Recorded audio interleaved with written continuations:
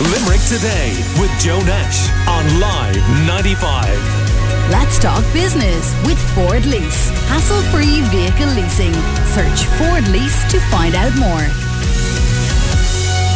Now, Taoiseach Micheál Martin has been doing a round of interviews, including here on the Limerick Today show, when he was telling people what's likely to be in this announcement this week around childcare and primary school classes and when they'll come back and all of that. Got a controversy over that. And then on RTE Radio na Gaeltachta over the weekend, he said that he didn't anticipate the hospitality sector opening before the middle of summer. And the newly elected chair of the Limerick City Vintners Federation and owners of Flannery's Pub on Shannon Street in Limerick, Paul Flannery, is on the line. Good morning to you, Paul. Good morning, Joe. How are you? You weren't thrilled? No, that's probably the understatement. It's just really disappointed, to be honest. He just brought up this soundbite very early on Saturday morning saying that the hospitality sector wouldn't be opening until midsummer, and just really frustrating. Obviously, he's the old-style politics in terms of putting it out there, see what the response is, so we can actually tweak his response for the roadmap being launched this week. But the amount of phone calls I got on Saturday and yesterday from publicans across Limerick City, as a direct result from that comment, it's an amazing, huge amount of frustration, anger, disillusionment. He just put the comments out there and had no concept of backing it up with terms of the roadmap in detail or what supports will be brought into play as well. Just putting the comment out there and just really frustrating, to be honest. Yeah, Brendan O'Connor wrote a satirical piece on the front page of the Sunday Independent newspaper yesterday, mentioning, among other things, the interview that Taoiseach did with us here on the show last week, and a couple of other things that he and other leaders have said. It was amusing in and of itself, but it's not a laughing matter for the people whose industries have been closed. And in your guys' case, for a lot of them, it's coming up to a full year, isn't it? Absolutely. To be honest, we were lucky to open up, and some pubs were lucky to open up across the country for a period during the summer last year, and again coming up to Christmas. Some pubs haven't opened their premises doors since the 15th of March last year, which is extremely frustrating for them, as you can imagine. By the way, in the middle of all of that then, the Minister for Justice is talking about extended opening hours for pubs, slightly ironically considering that a lot of you can't open at all. But what did you make of that? Disillusioned. Couldn't believe what she said in terms of why the timing couldn't have been worse. She thought it would be a good idea to announce extending opening hours for pubs and nightclubs, but pubs in particular. It's the whole drinking culture has changed. The whole profile of pubs in the country has changed dramatically. So if it was trying to entice businesses to stay open and to reopen, there's better supports you could have actually announced to actually help us get the businesses back open and running. It's a very interesting point. I mean, do you think that when you get, fingers crossed, to a point, whether that's midsummer or whenever, that pubs are open again on a normal basis, that there will have been a significant shift during lockdown in the culture, maybe exaggerating what's already happened and making what she's proposed out of date? Huge. If you think about it, like, people's whole habits will have changed. There, in terms of midweek, weekends, their whole habits habitual will change dramatically. So, how we get people back into the pubs is going to be one challenge for us, to show we've got a safe, controlled environment for people to come back in and enjoy themselves in a social manner.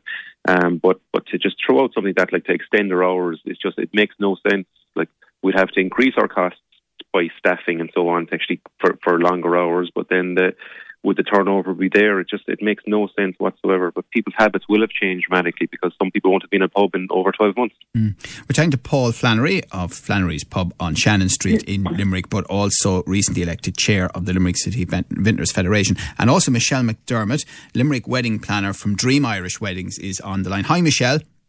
Good morning, Joe. How are you? So I'm sure you can sympathise with what Paul's just been saying, and Paul can sympathise with the huge difficulties that your section of hospitality is in. Absolutely. Morning, Paul. Yes, similar to the Vintners, obviously the wedding business has just been devastated. Absolutely, we've been, since March.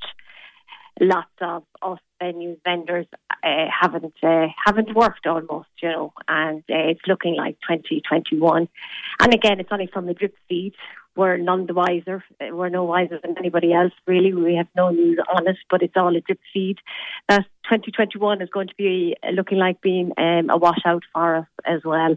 But I suppose for us, Joe, really, the most important people in this are the couple.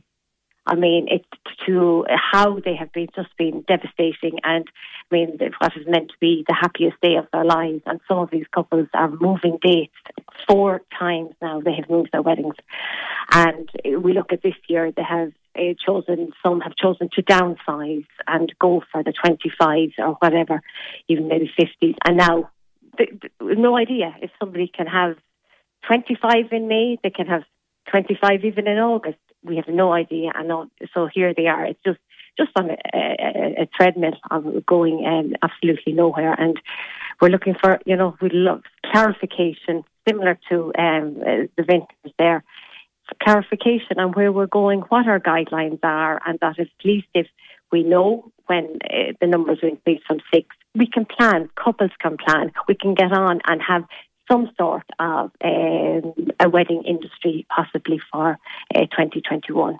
Right, later in the year. I mean, again, you want, obviously, whatever the Taoiseach says this week, whatever the living plan is, a bit more certainty. You want to know what's going to happen with weddings, if not by date, then certainly the level at which cases need to be and the other markers that they're going to use, and maybe to see what midsummer means, Michelle. Absolutely, because as we all know, does summer start the 1st of May or does it start the 21st of June? I mean, that was the joke of the weekend almost from what was said. Absolutely. So because once we know, and if we know weddings are going to be 20 for the rest of the year or whatever, that's what we'll have to work with. And we will work with it, and all within the guidelines.